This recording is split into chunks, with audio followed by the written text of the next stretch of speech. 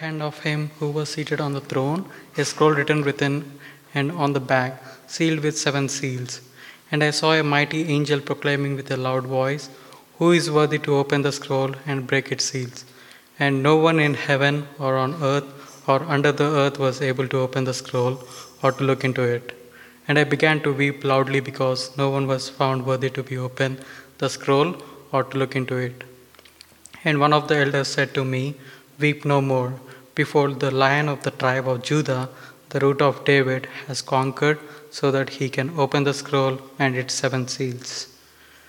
And between the throne and the four living creatures, and among the elders, I saw a lamb standing, as though it has been slain, with seven horns and with seven eyes, which are seven spirits of God sent out into all the earth.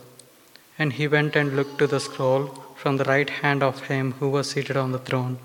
And when he had taken the scroll, the four living creatures and the 24 elders fell down before the Lamb, each holding a harp and golden balls full of incense, which are the prayer of the saints.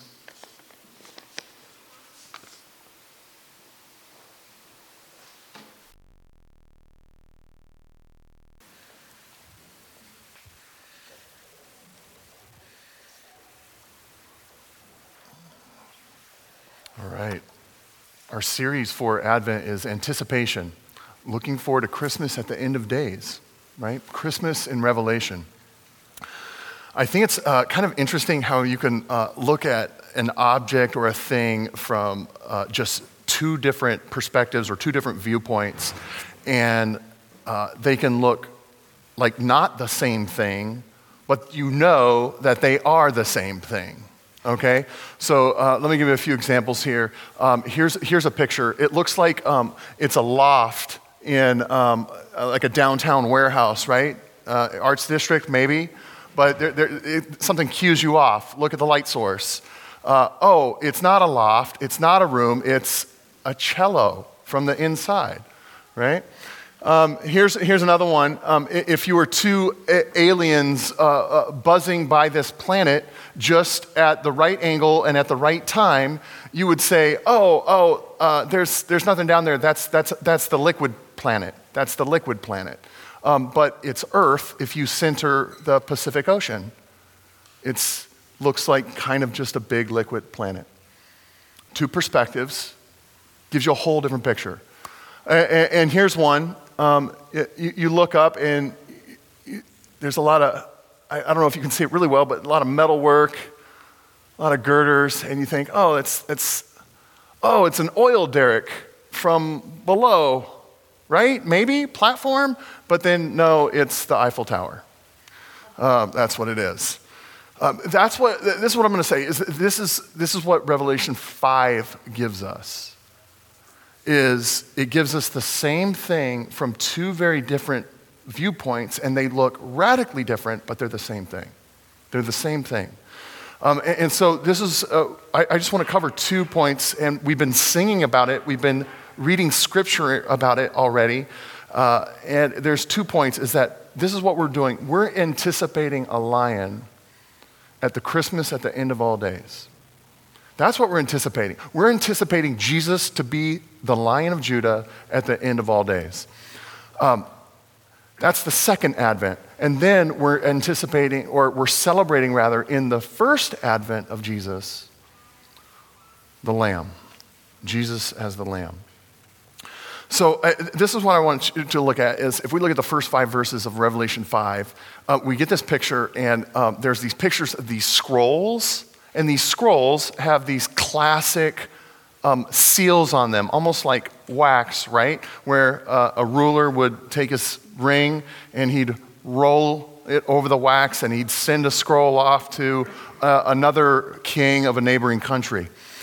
And this is what it means, is that, first of all, it means this, is that it's sort of like a password, right? In order to open up a scroll, it has all these commands and directives and initiatives and thoughts, strategies, whatever it is, edicts even, new edicts. In order for someone to open that, it's almost like a password. Like you gotta be that guy to open it. You've got to be fit to open it. And the word that Revelation 5 uses is worthy. You've got to be the guy.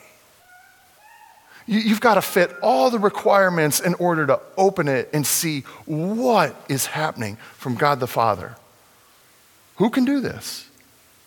And so all of the leaders, this is in Revelation 5, all the leaders, important leaders it looks like, it calls them the elders. So I don't know who these men are, but important men are gathered around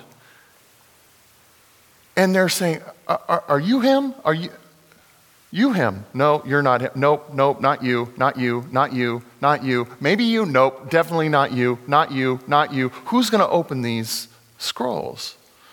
And in John's vision, John wrote Revelation, and it's this poetic, metaphorical vision. It's really huge. But John writes this, is when he saw this, he starts to weep. Now, when I read this, and I realize I'm a modern, Western, influenced by the Enlightenment, I read this for the first time, and I'm like, John, you were being melodramatic. Like someone can't open some scrolls, boo-hoo, right? It just seems like he's a little overboard with, why are you crying? But this is it, is I think all of us are desperately longing for someone to be fit and worthy. Right? Do something about the brokenness. Would someone do something right?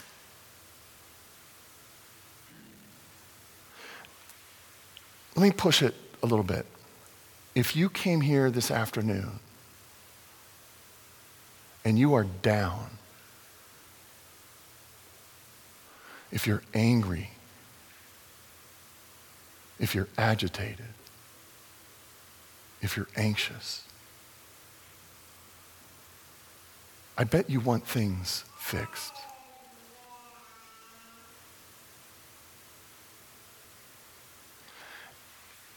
And when no one is fit to fix, there's weeping. And it doesn't have to be external weeping. You can just feel it.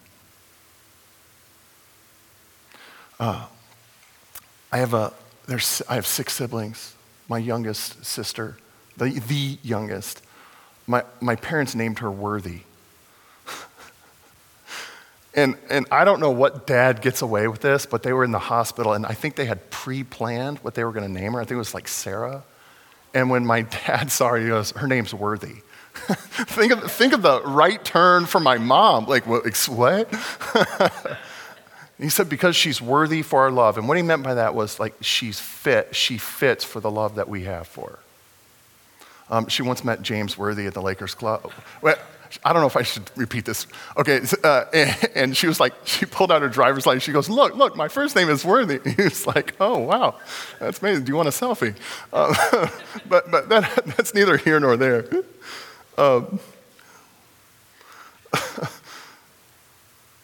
But you know this, and I know this, is that, you know what? I'm not worthy to even understand myself. Like my history, my emotions, my reactions, my struggles, my tendencies. I'm not worthy to understand myself. I pay someone $150 an hour to do that. I'm in some way, and some of you, if you've been married a while, you're going to get this. You're not worthy for your marriage. Like you are not up to do the very perfect things every single day. You're not up to it. You're not worthy.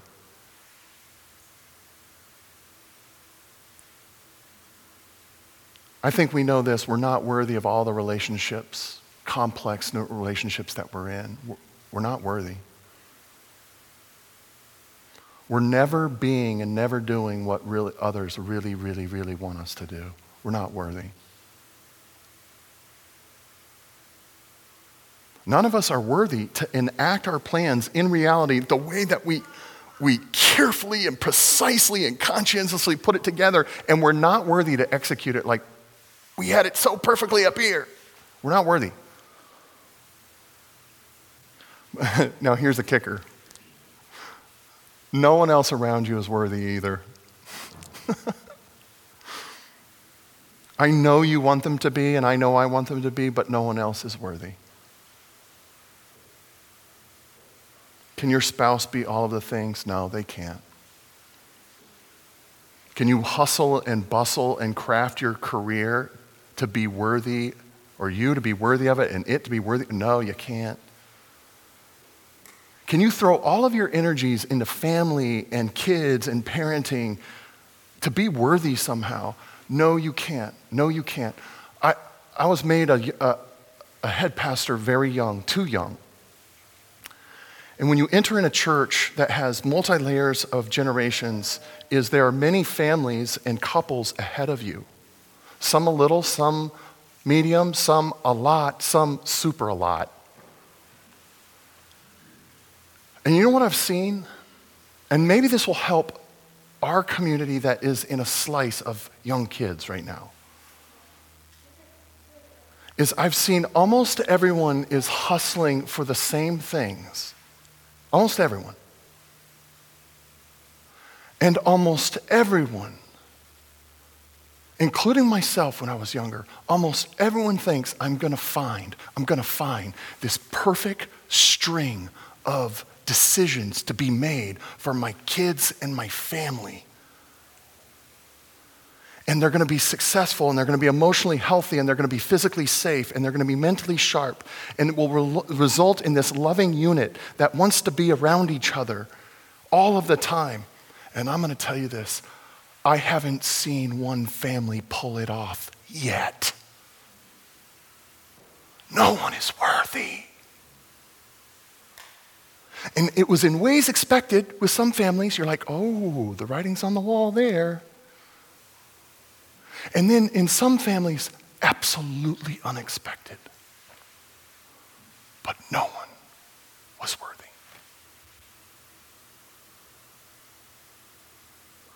And so, maybe John's not being melodramatic.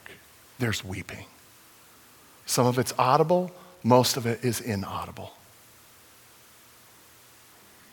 Easily around Christmas time, especially around the time when we've injected so much relational pizzazz around the holidays. But more often than not, it is a silent weeping, and I love it that the scriptures call it lament. This is the weeping of all of human history, is who can do it right? Show me, please, somebody. Show me anybody who just won't mess something up. I say that for the church. I say it for organizations and every new career startup path. You think, I bet they're going to do it. No, they won't. And everyone looks around. Nope, not her, not him. Nope. And one of the important men, one of those elders in Revelation 5, he looks to John and he says, dry your eye. Actually, that was Snoop Dogg. He says this, don't weep. Don't weep. We found someone. We found someone to open those scrolls. We found him. He's the Lion of Judah. He's the Root of David. And think of this. Do you know why they echo Lion of Judah? That's Genesis 49, promise from the beginning. And then they talk about Isaiah 11, another promise. We've been calling this shot for a long time now. That guy, he's worthy. He fits all the requirements. He fits all the requirements. He can do what we've been trying to do for years and years and years, and hustling and bustling and trying to get it right and make all the decisions and be careful and be super conscientious and think and stay up till 2 a.m. Think. He's going to do all of the things we cannot do. In fact, he's the only one.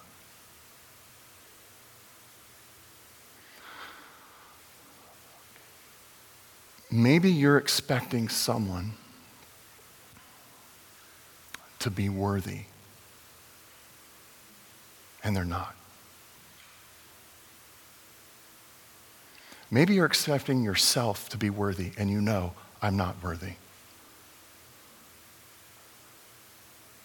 Maybe someone else is expecting you to be worthy, and you know that you can't do it. Here's a Christmas story for you. There's only one. And he's a lion. It's this huge picture of strength and dominance and power. And let me just say this, is you don't approach a lion. You don't approach a lion, right? You scope them maybe from 400 yards away from a Land Rover, maybe, right? It's this poetic picture of capability and ferocity. That's what we're anticipating in this second Advent. Oh, he is going to absolutely clean house. Christmas at the end of the world, someone who's going to do it right. And regardless of what you think of all the politicians being able to fix it, yeah, guess what? They won't either. Next year, yeah, they won't either. 4 years from that, yeah, they won't either. They won't.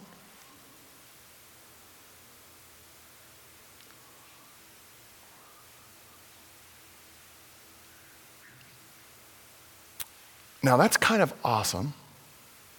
It's kind of exhilarating. Oh, sweet. Someone's going to fix things. But it's frightening. It's frightening. Because to fix the wrongs, the lion needs to turn and look at you. Familiar story to some, but the London Times, early 1900s, they had a series of editorials and questions. They asked their readership, they said, would you send in what you think is wrong with the world? And if you know G.K. Chesterton, Catholic writer, incredible writer, very witty in that British way, a lot of readers had written in just these long pontificating letters of everything that's wrong with the world. And G.K. Chesterton wrote in, simply said, "Dear sirs, I am sincerely G.K. Chesterton."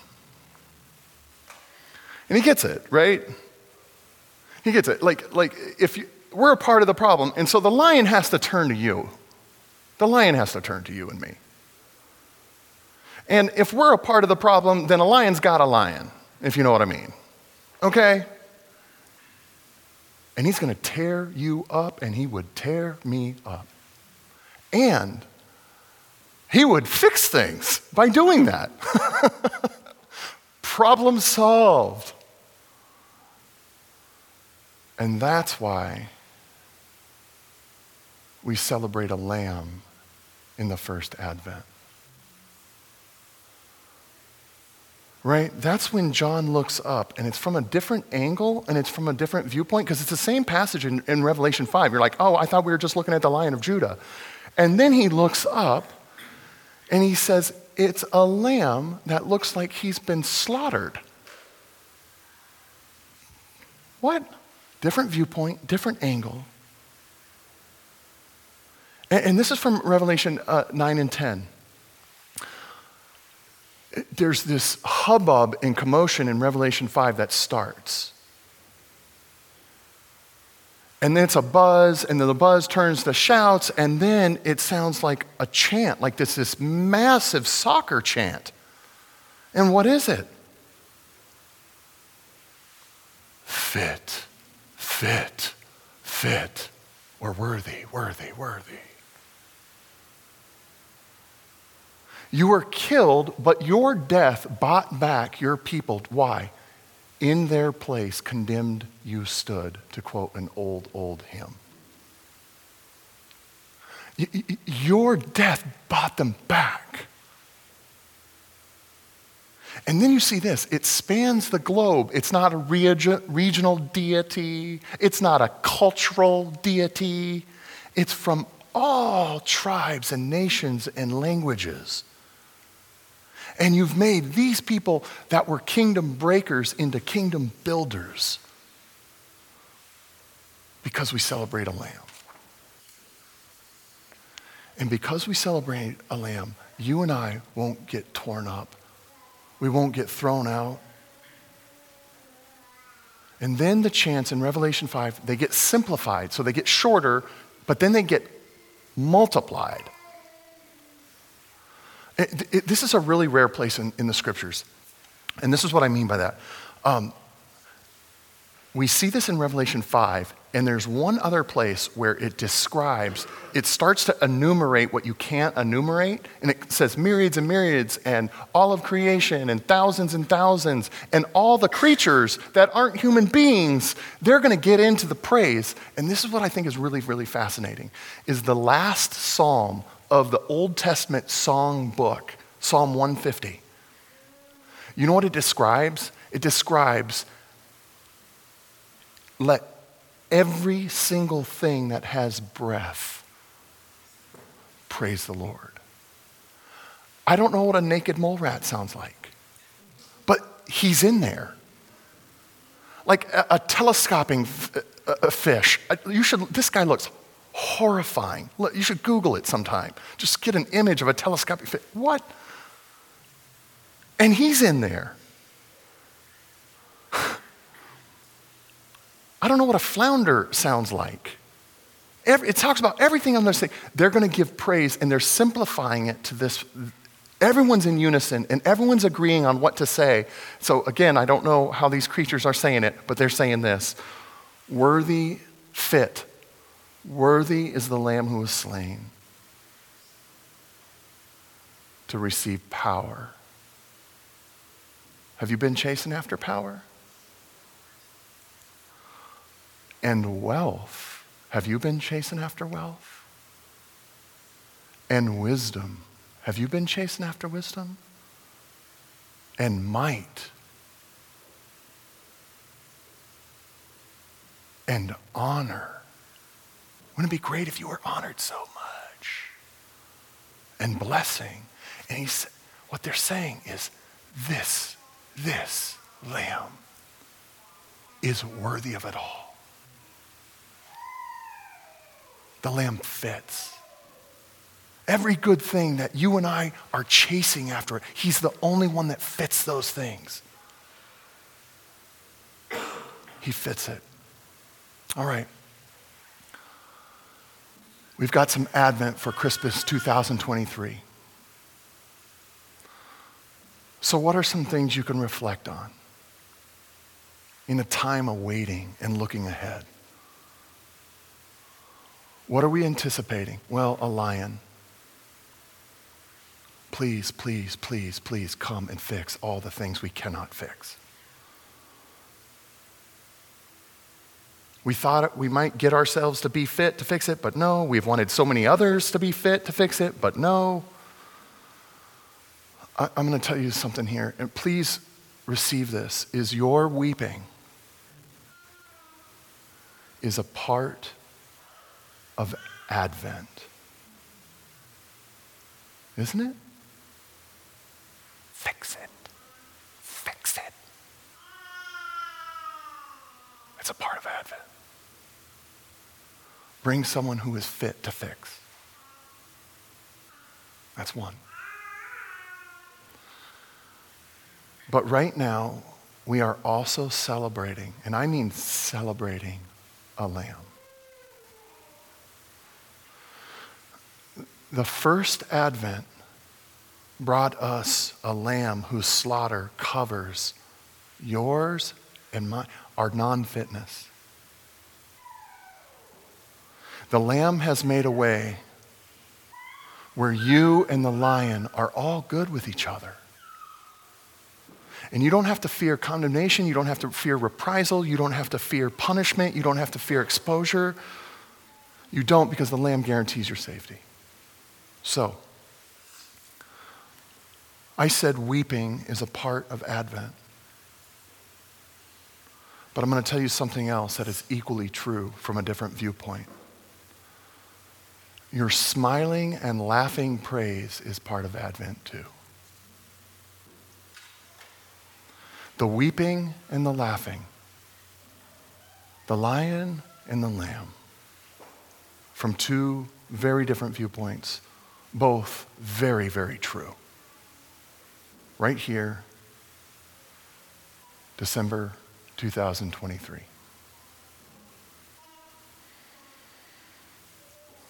Let's pray into that. Our Father and our God, if not for the Lamb, we are done.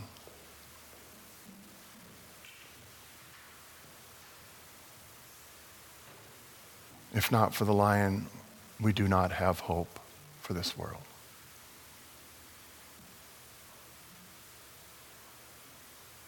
I ask by your Spirit to occupy our reflections this very month with both weeping and laughing.